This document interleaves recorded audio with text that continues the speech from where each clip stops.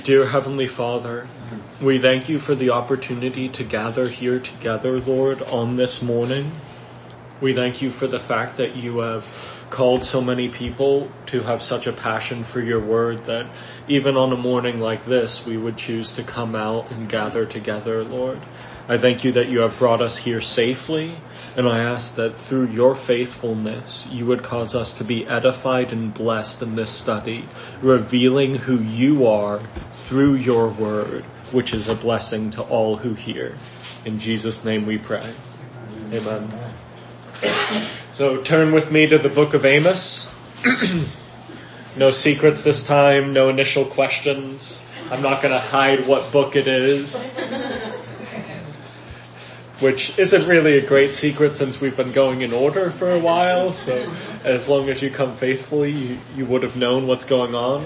Yeah, it's the most important book you'll ever do. But he's a reluctant farmer. Reluctant preacher after farmer.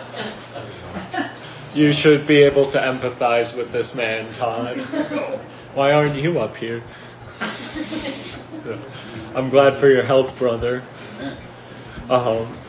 So while we're not starting with a question, we will have plenty of questions baked into this lesson. So feel free to take a moment, limber up your wrists, get ready to raise your hand and give an answer, warm up your voice, whatever's necessary. I just want to say that I know I've said it before, but doing these studies and preparing for them has been such a blessing for me.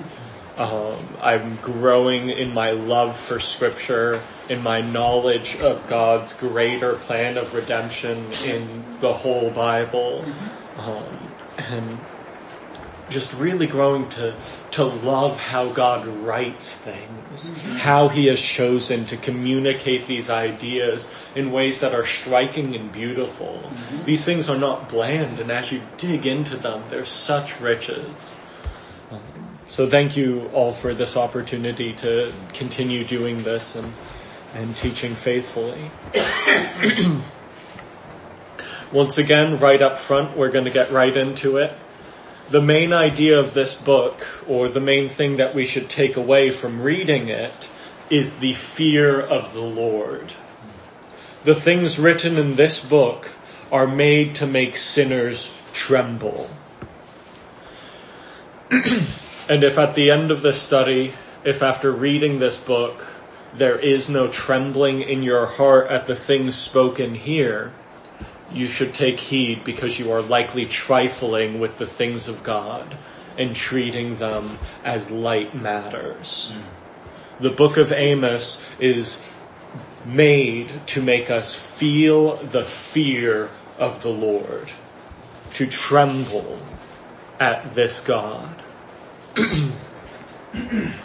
My plan for this study is to fly over the book and touch down at various points in order so that we get a progressive sense of what the book is about and what is being said.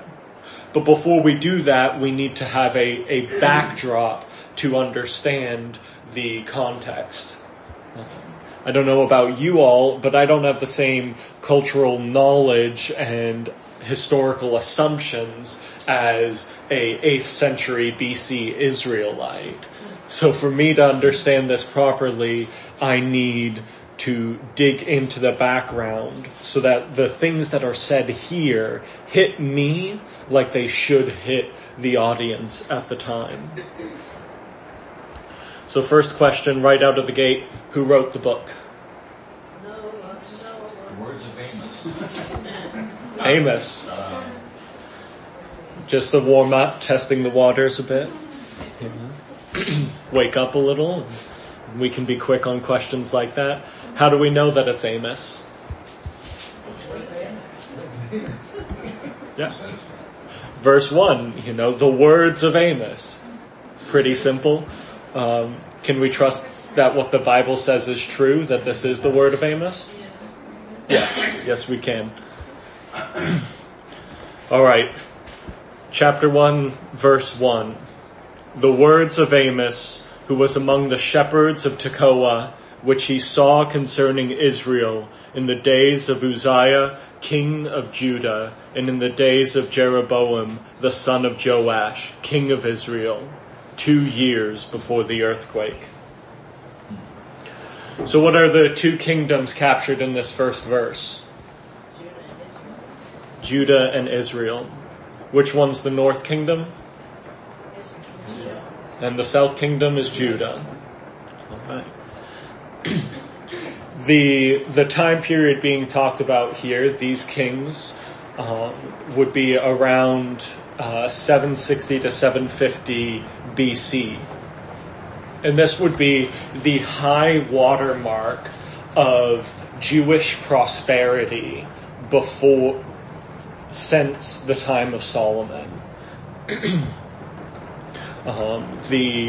Both of the kingdoms are at peace. They are prospering in that peace and enjoying wealth and security that for many years has been inaccessible to them through many wars and conflicts and strife. But that gives us a warning about the dangers of prosperity. They may look out at their kingdoms and see abundance, see luxury. But what Amos will reveal is in their hearts, and at the root of these kingdoms is corruption. We should not be deceived by outward appearances. Luxury and prosperity is not the same thing as the favor of God. And this is repeatedly, all throughout Scripture and all throughout our lives, a lesson that is being taught. Man looks on the outward appearance, but God judges the heart. We need to look at the heart of matters. So who is king in Israel at this time?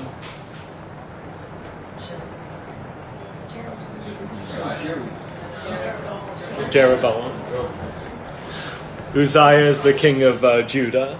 If we want to learn a little bit more about Jeroboam, we read in 2 Kings chapter 14, in the 15th year of Amaziah, the son of Joash, king of Judah, Jeroboam, the son of Joash, king of Israel, began to reign in Samaria, and he reigned for 41 years. And he did what was evil in the sight of the Lord. He did not depart from all the sins of Jeroboam the son of Nebat, which he made Israel to sin.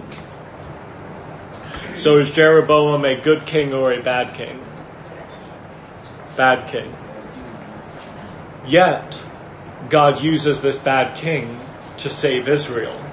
We read later on in 2 Kings 14, "For the Lord saw the affliction of Israel was very bitter, for there was none left, bond or free, and there was none to help Israel. But the Lord had not said that he would blot out the name of Israel from under heaven, so he saved them by the hand of Jeroboam the son of Joash." Despite the sinfulness of this king, God wants his word to be upheld, and he will wield a sinful king to save his people.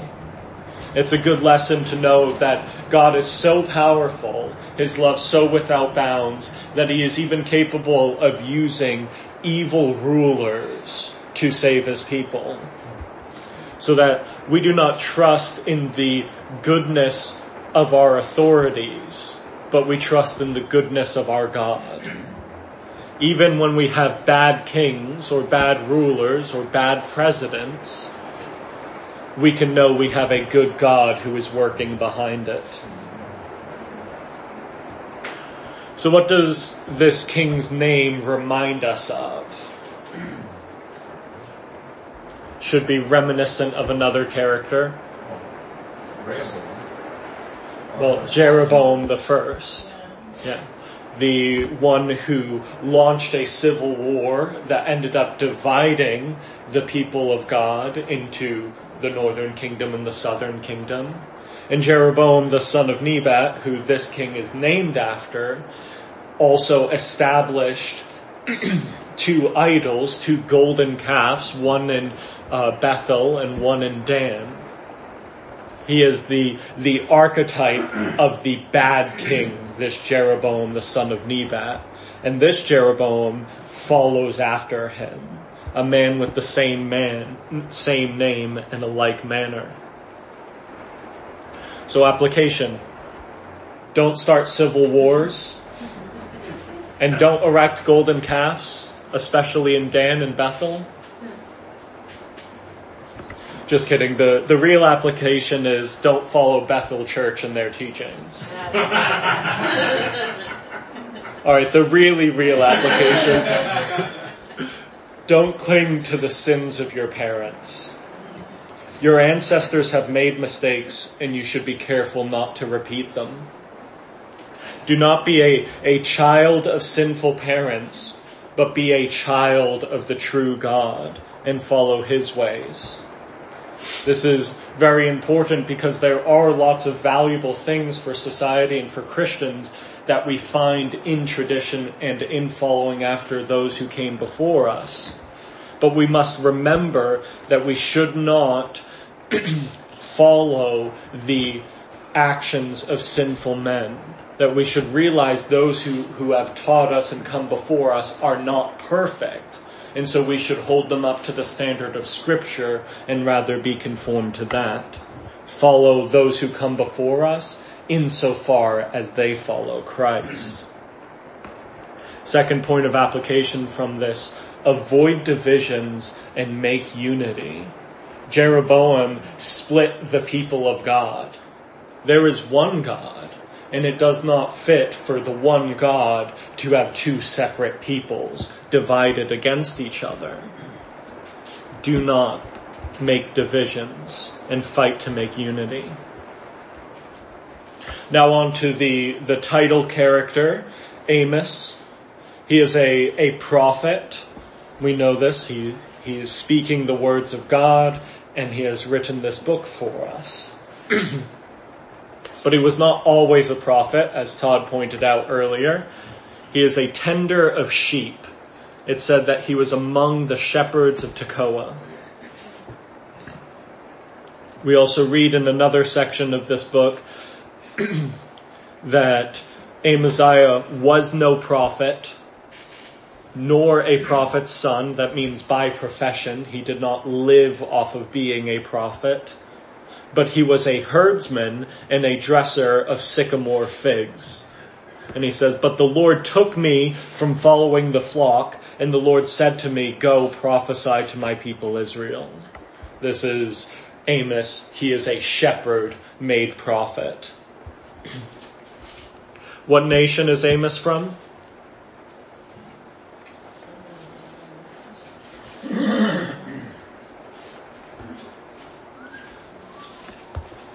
I apologize, that's not in the first verse. I thought it was there.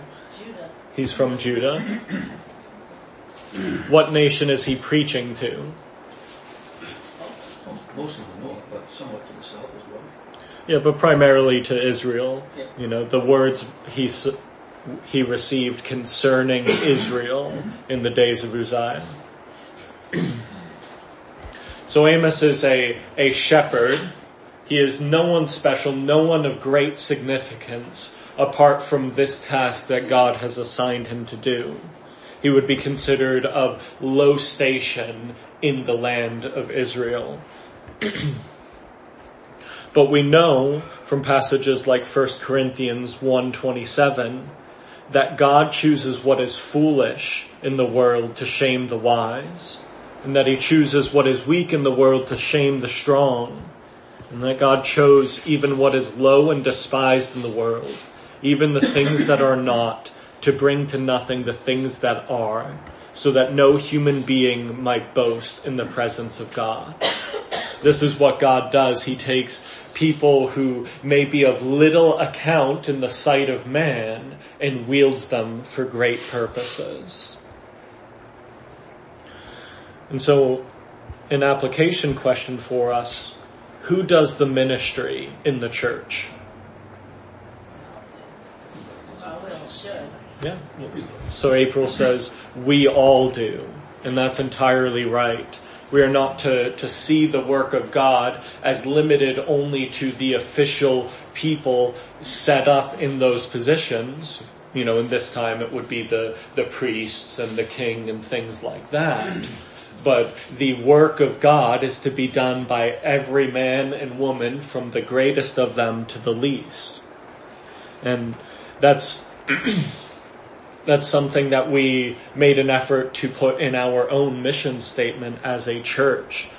Sovereign Grace Chapel exists to worship and glorify God by equipping the saints for the work of ministry.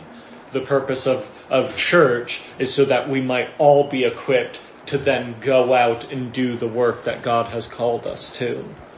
And so God uses even a lowly shepherd, and he uses people like you and like me to fulfill his purposes.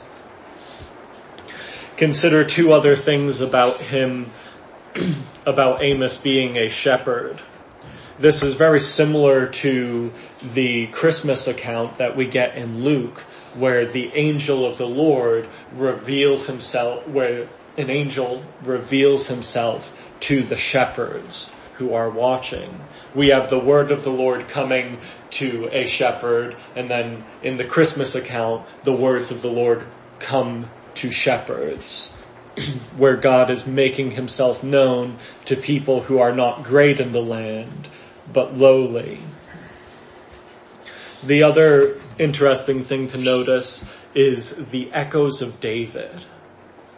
David was a shepherd before God called him through Samuel to become a king and to guide his people. In the same way, Amos was a shepherd and was called out of that position to guide the people of Israel. And this is once again highlighting how God works. Amos is a prophet from Judah, and yet he is sent to Israel. This is a odd choice. I would imagine that the northern kingdom would be more likely to listen to someone from their kingdom and have higher respect for a man of some station, from their nation who came to speak to them, rather than someone from a different nation and of no repute being sent to them. But God, by raising up this prophet from Judah to go to Israel, he upholds the primary place that Judah, Jerusalem, and the temple have. This is the place that God has set for the right worship. And what Israel, the northern kingdom, is doing is a violation of proper worship by establishing other temples and other places of worship. It's also a sign of the depravity of Israel at this time, that they themselves are lacking in men of God to preach to them the truth. And so God must raise up a man from another nation to send to them, that they might learn obedience. It's also a sign of love, as we read later in Amos, that God sends his prophets to his people as an act of faithfulness and love to them.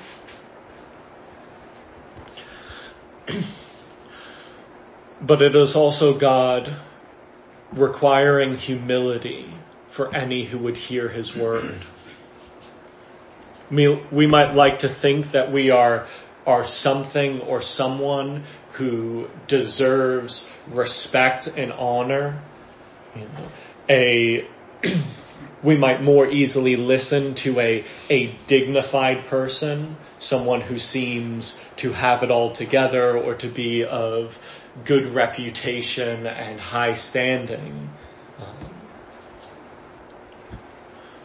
But God makes it so that if they are to listen and repent from the disaster that he is going to bring about against them, they must humble themselves and not stand proud, but bow low and listen to the words of a shepherd from a foreign nation. But it's also worthy of appreciating that if we were in God's position here, we likely would not have sent anyone to Israel. At least looking at my own heart, I would have looked at Israel and been like, those guys, they have just left the path. They've got their temples with false worship, golden calves, and they're just so off the deep end. I'm just going to focus on Judah, who's at least has some things going for them. When you look out at the church, do you focus on those who have enough together that you can see, I can get how this person can improve in these ways and get better? Or are you willing to go even to the ones who are lost and broken and seem to be a smoldering wick soon about to go out? I just thought, that would be God selecting people on merit. Yeah. Some think that they somehow earned or have or are, when he's really maintaining his promise to David and all the other patriarchs in sticking with Israel. Yeah.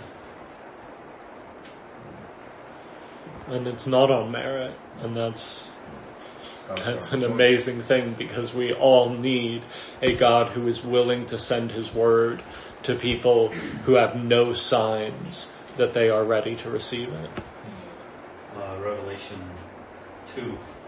But I have this against you who tolerate the woman Jezebel, who calls herself a prophetess, and she teaches and leads my bondservants astray, so that they may commit acts of immorality and eat things sacrificed to idols. And I gave her time to repent, and she does not want to repent of her immorality. Yeah. We all want to judge too quickly. God is patient. And that passage does point out that there is a time to resist the proud. It says that God resists the proud but gives grace to the humble. And so his word might be put before them, but when they push back on it so fervently, there are times to withdraw ourselves from that. And there are times in which God does that himself from the sinfulness of people.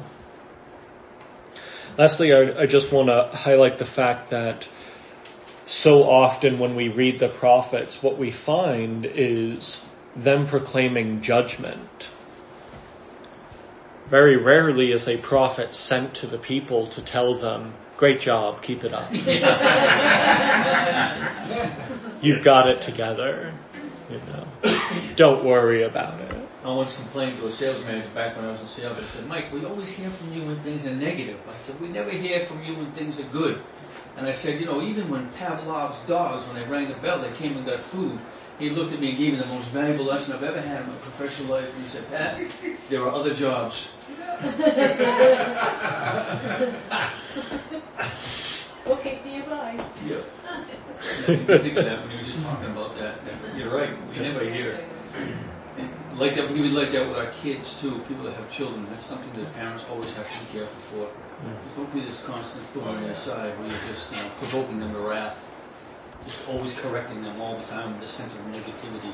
Yeah, and I don't want to give a sense that the word of God is only ever preaching judgment, but it says far more about us than it does about the love of God, that so many of these prophets are sent to preach judgment.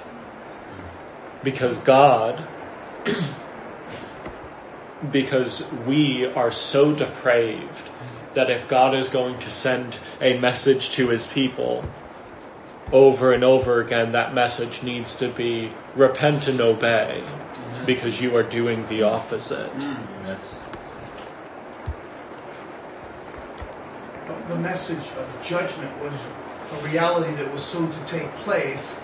As you said, the book was written between 750 and 760 BC, and the Assyrians came in 722 or thereabouts, and so the northern kingdom was wiped out. They were exiled, they were tortured and cast away. So it was a real thing that was imminent, and it was his duty to warn them about coming judgment. Yeah. Which becomes for us another kind of a reality, that there is a judgment ahead for us as well, for the world particularly, when they have to meet the Lord.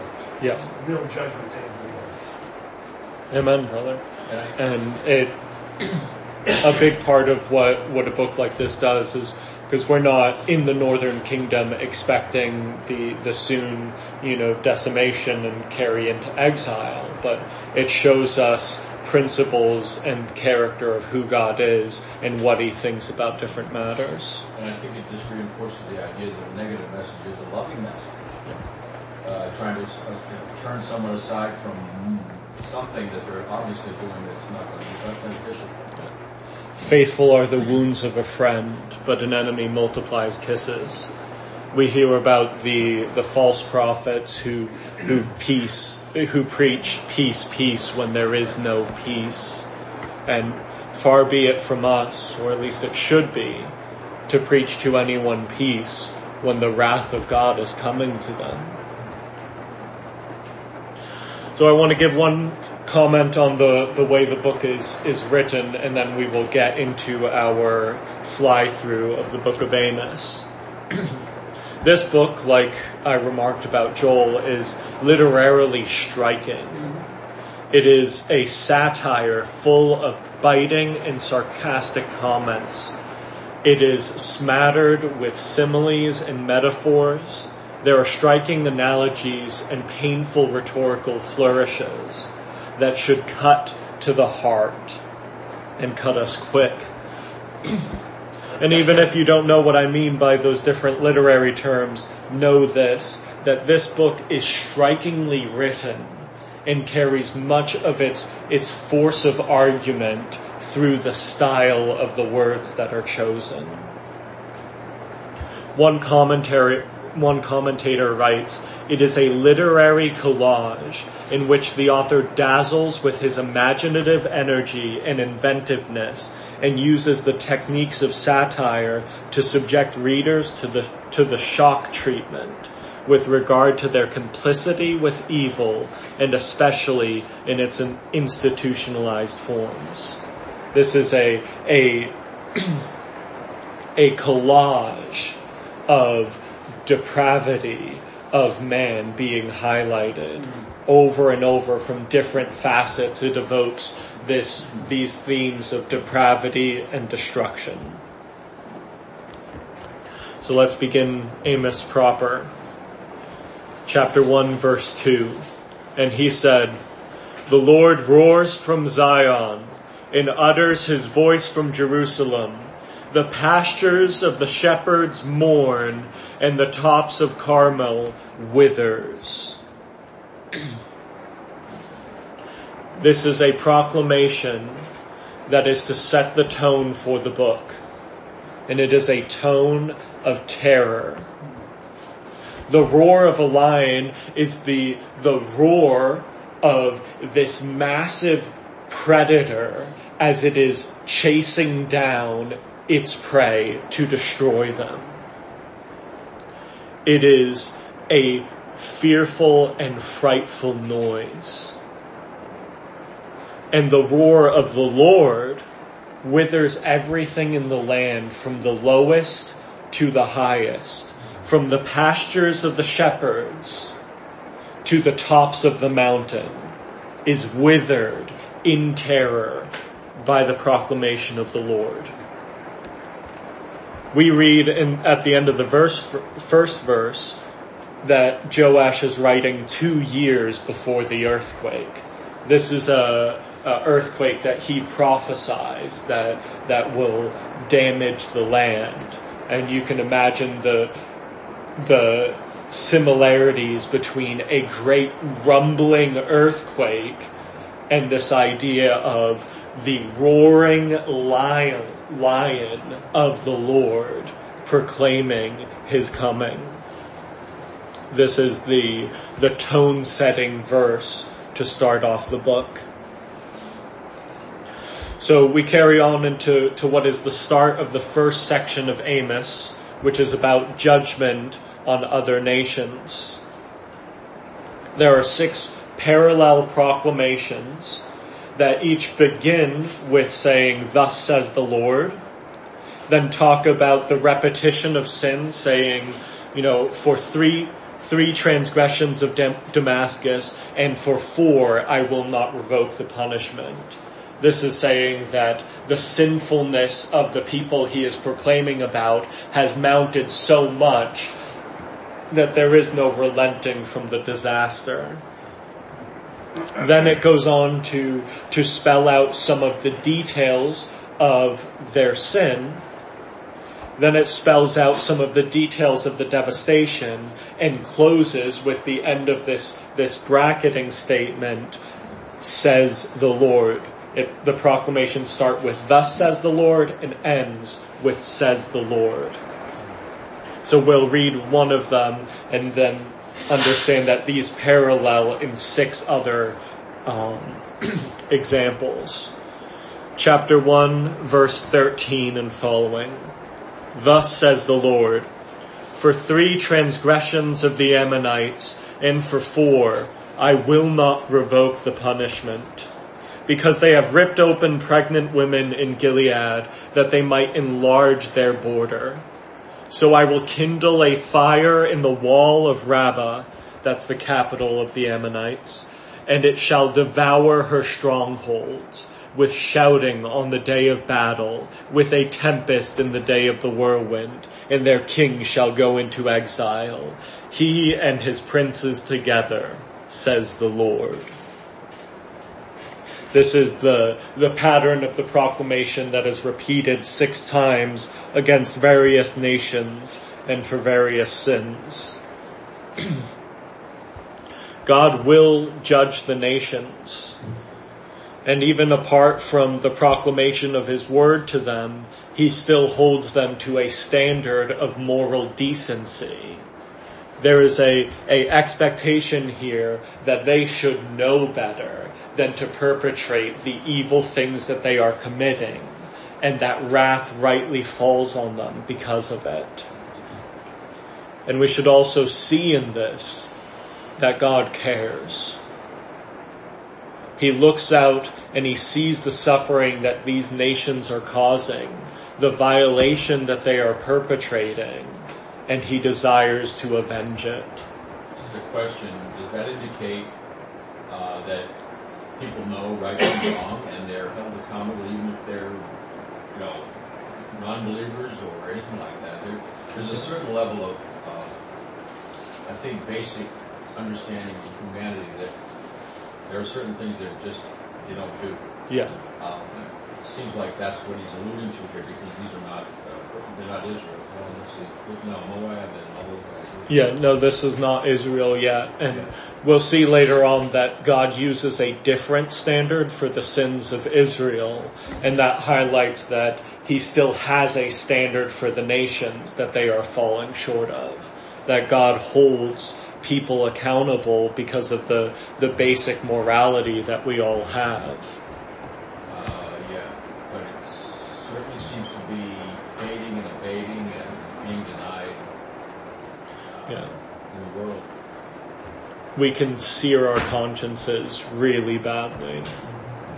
I think that we should be surprised in Romans 1, they suppress the truth and unrighteousness.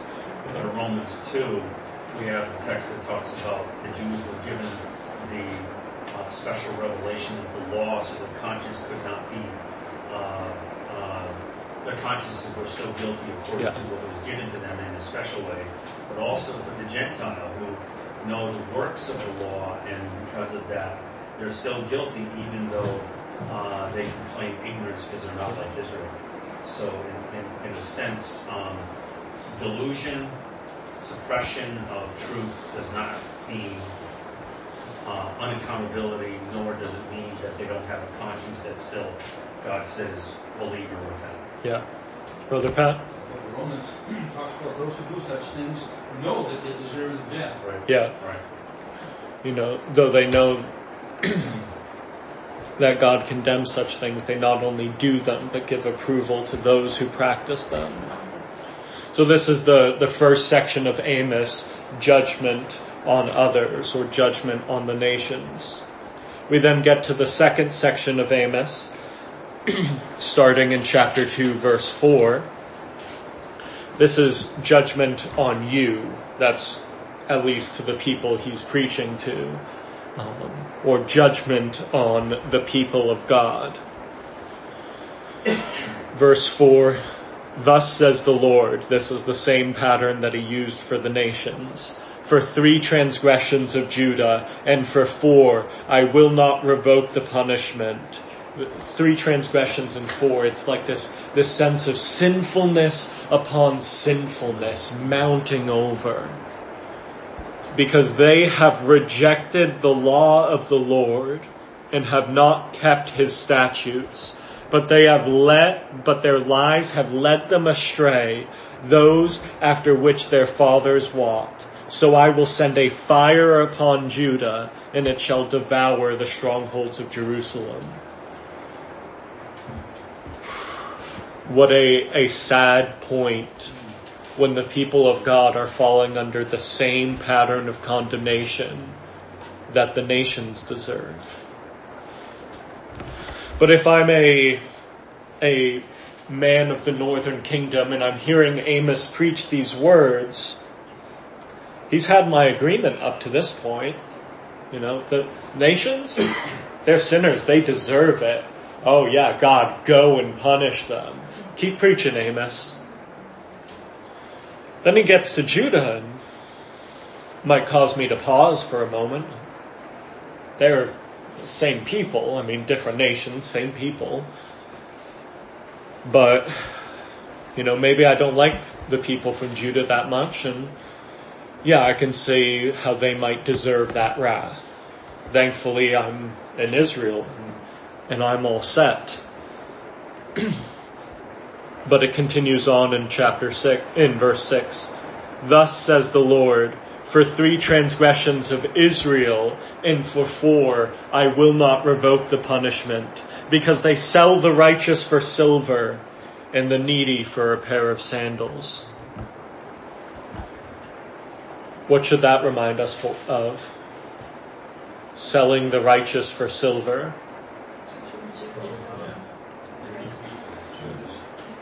What a picture of depravity, that is ultimately fulfilled in Judas's betrayal of the Christ. Amos speaks so that the people of Israel would condemn themselves. They have up to this point likely been in agreement with the proclamations of Amos. But now, the same thing they have agreed about is now agreeing against themselves.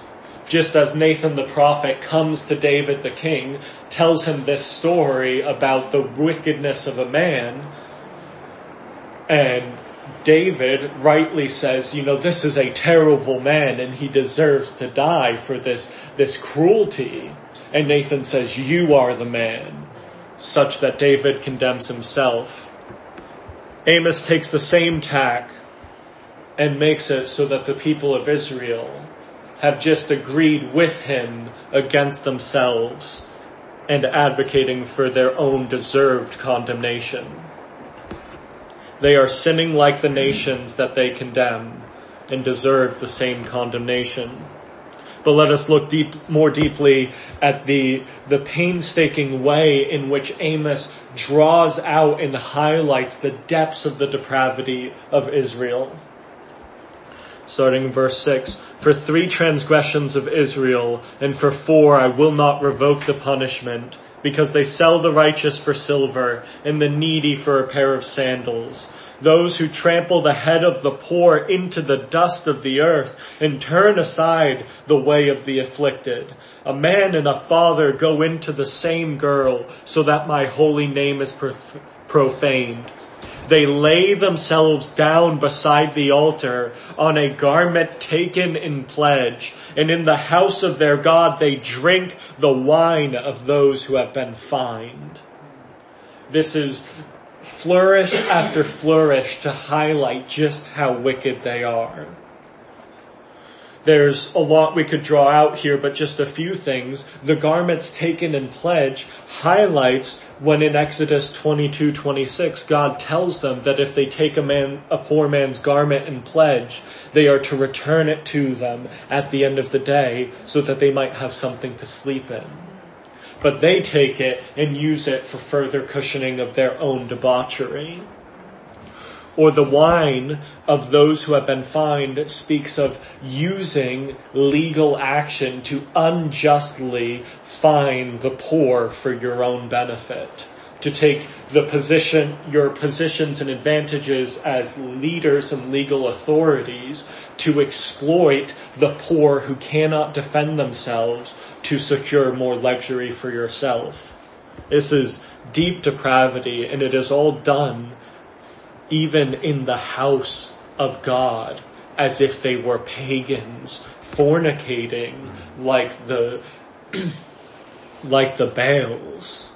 What a deep level of depravity. God goes on to speak further about what he has done for Israel, his great deeds he's done to defend them. And then from there, in chapter 3, verse 2, we hear about their special position and the consequences of it.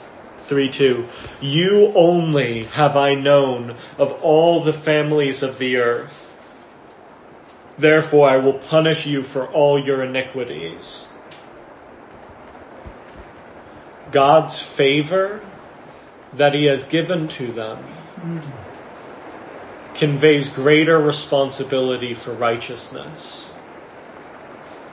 Their judgment is even worse than the nations because they have received time and time again the abundant love of God.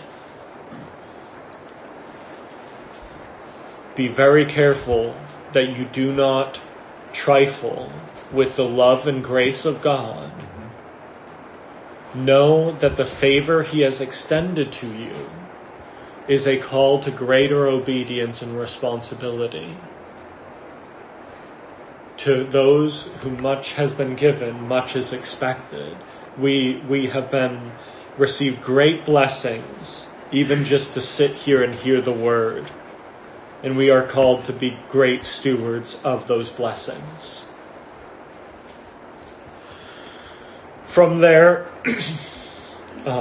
Amos continues to make arguments about their deserving of disaster. But Amos 3:7 is a little bright spot in the midst of this judgment. For the Lord does nothing without revealing his secret to his servants, the prophets. He is not just callously destroying them or even justly judging them, but he takes the time to reveal his plans to prophets to go to his people so that they might turn and repent. God reveals his secrets to his prophets so that the nations may understand. Let's look at 3:13.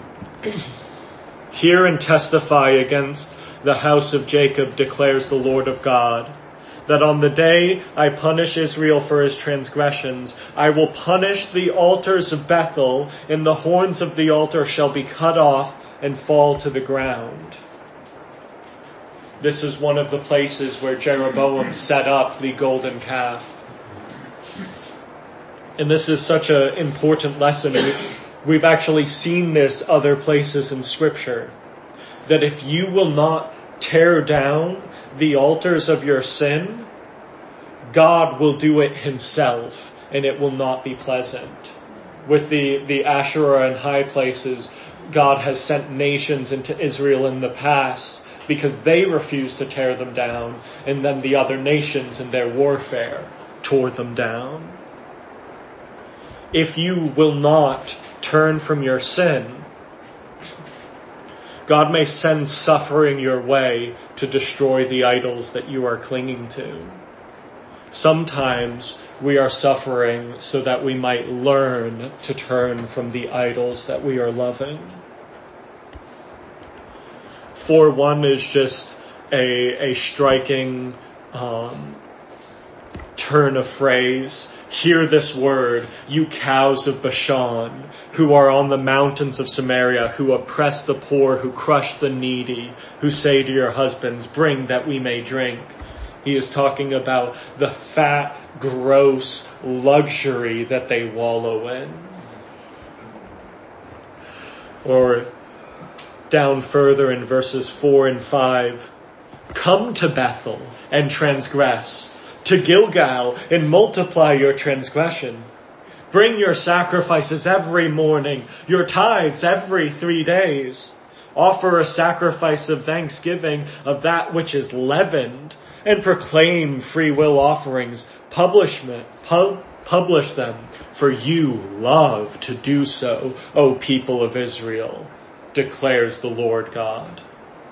I'm just thinking, can you imagine one of us going up to a pastor of a UCC church who was complicit with the LGBT community saying, you cows of Southbridge, you are complicit in the evil of the transgressions that God is soon to judge. Especially since it's addressed to women. So to go up and call women cows like that would definitely have a certain impact. Yeah, certain impact. I think an aneurysm would be the least of your problems at that point.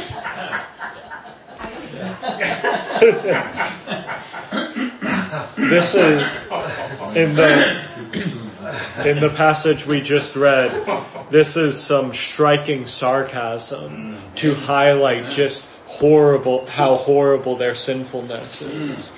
It is the mocking of a man who is watching another man commit folly after folly, receive advice, and yet refuse to change. Go ahead, keep doing it, and wonder why you end up suffering. This is a horrid state for the people of God to be in. And what they are practicing, that they are being mocked for, is worthless religion that is detestable in the sight of God.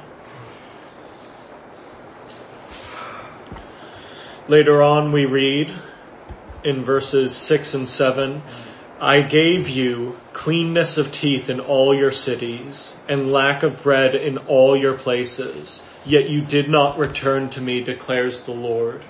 I also withheld the rain from you when there were yet 3 months to the harvest. I would send rain on one city and send no rain on another city. One field would have rain, and the field on which it did not rain would wither. So 2 or 3 cities would wander to another city to drink water and would not be satisfied. And yet you would return to me, declares the Lord. What? He takes stuff away from them and expects them to return to him. I mean, we usually think that God needs to come to us with gifts so that we might want to draw near to him. Like, okay, God, you've brought some really nice presents, so, I think, yeah, I will stop, being against you, and I'll come near to you. But God uses the suffering of sin and its inability to satisfy to lead us to something greater. Augustine says our hearts are always restless until they find our rest in you. God sends us restlessness to teach us to turn to him. And so sometimes our suffering is there so that we might trust in God and be satisfied in him. Look also at how they are punished like the nations. Verse 10, I sent among you a pestilence after the manner of Egypt, Verse 11, I overthrew some of you as when God overthrew Sodom and Gomorrah. He's taking some great heinous examples from their history and say, you have been worthy of the same thing.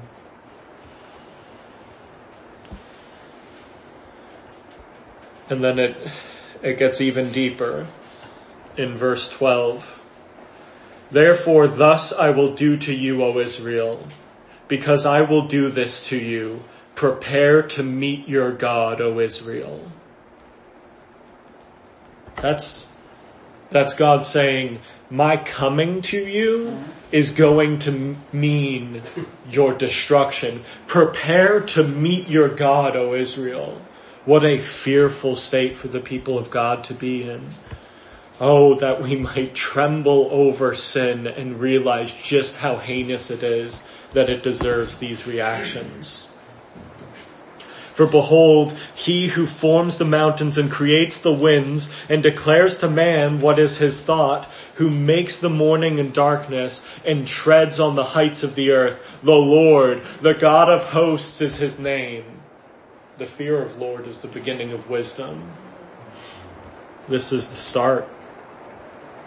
And even as believers, there are times where we need to feel some terror in our inner being at how horrible sin is to a holy God.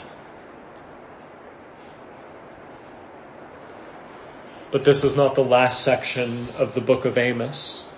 Section 3 is a call to redemption. This sits at the heart of the book of Amos. It starts up with this lamentation. Hear this word that I take up over you in lamentation, O house of Israel. Fallen, no more to rise is the virgin Israel, forsaken on her land with none to raise her up. And yet God is there. Verse 3, for thus says the Lord, the city... Sorry, I'll skip down to verse 4. For thus says the Lord to the house of Israel, seek me and live. But do not seek Bethel, and do not enter into Gilgal or cross over to Beersheba, for Gilgal shall surely go into exile, and Bethel shall come to nothing. Seek the Lord and live, lest he break out like a fire in the house of Joseph, and it devour with none to quench it for Bethel. O you who turn justice to wormwood, and cast down righteousness to the earth. Verse 14, seek good and not evil, that you may live. This is a promise. Turn to God and he will relent from the devastation. The fear of God is the beginning of wisdom because it leads us to understand the right relation and ultimately leads us to repent and be brought together with God.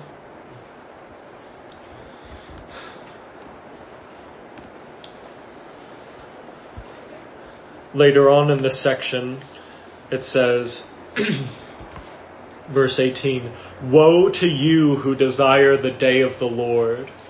Why would you have the day of the Lord? It is darkness and not light.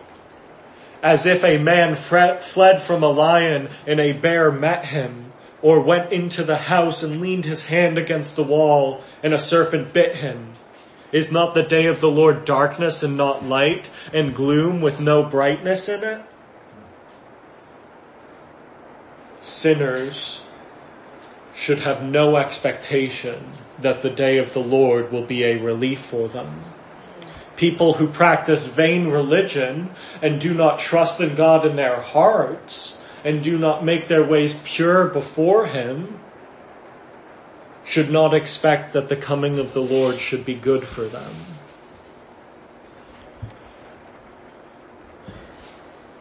He says after this, verse 21, I despise your feasts, and I take no delight in your solemn assemblies. Even though you offer me your burnt offerings and grain offerings, I will not accept them. And your peace offerings of fattened animals, I will not look upon them.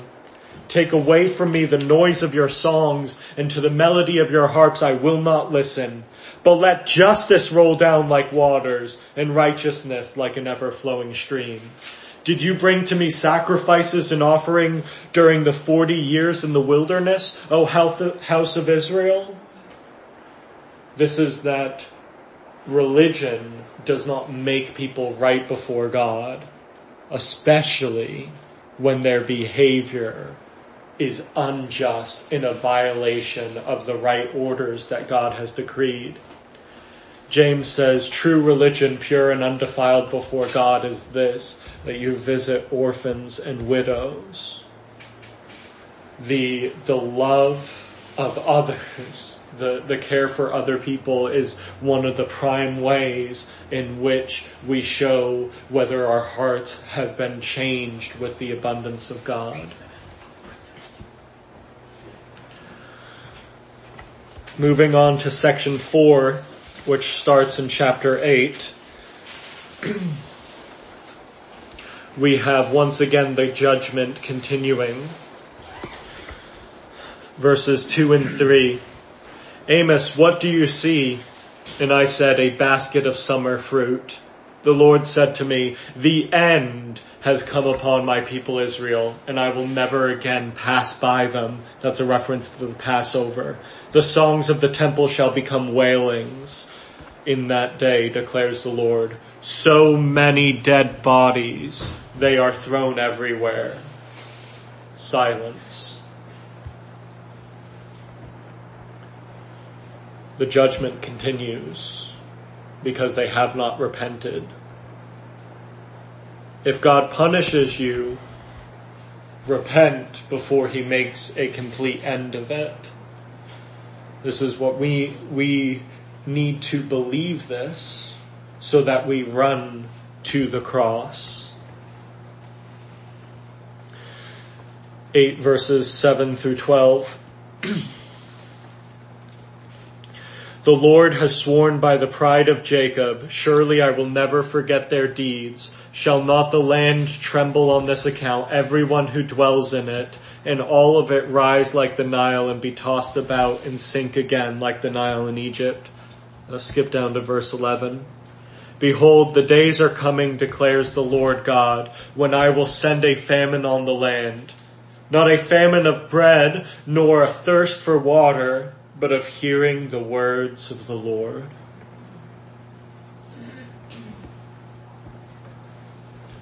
May we never be worthy of such a thing.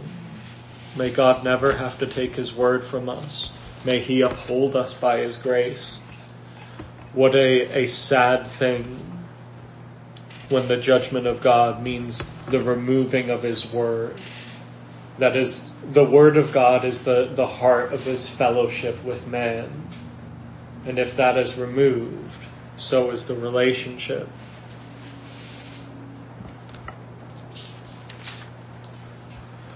Thankfully, there's one last section to the book of Amos. Redemption and hope. Chapter 9, verse 11.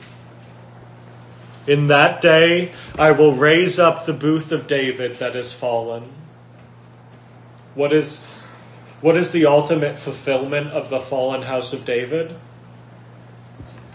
He said his son would always be on the throne.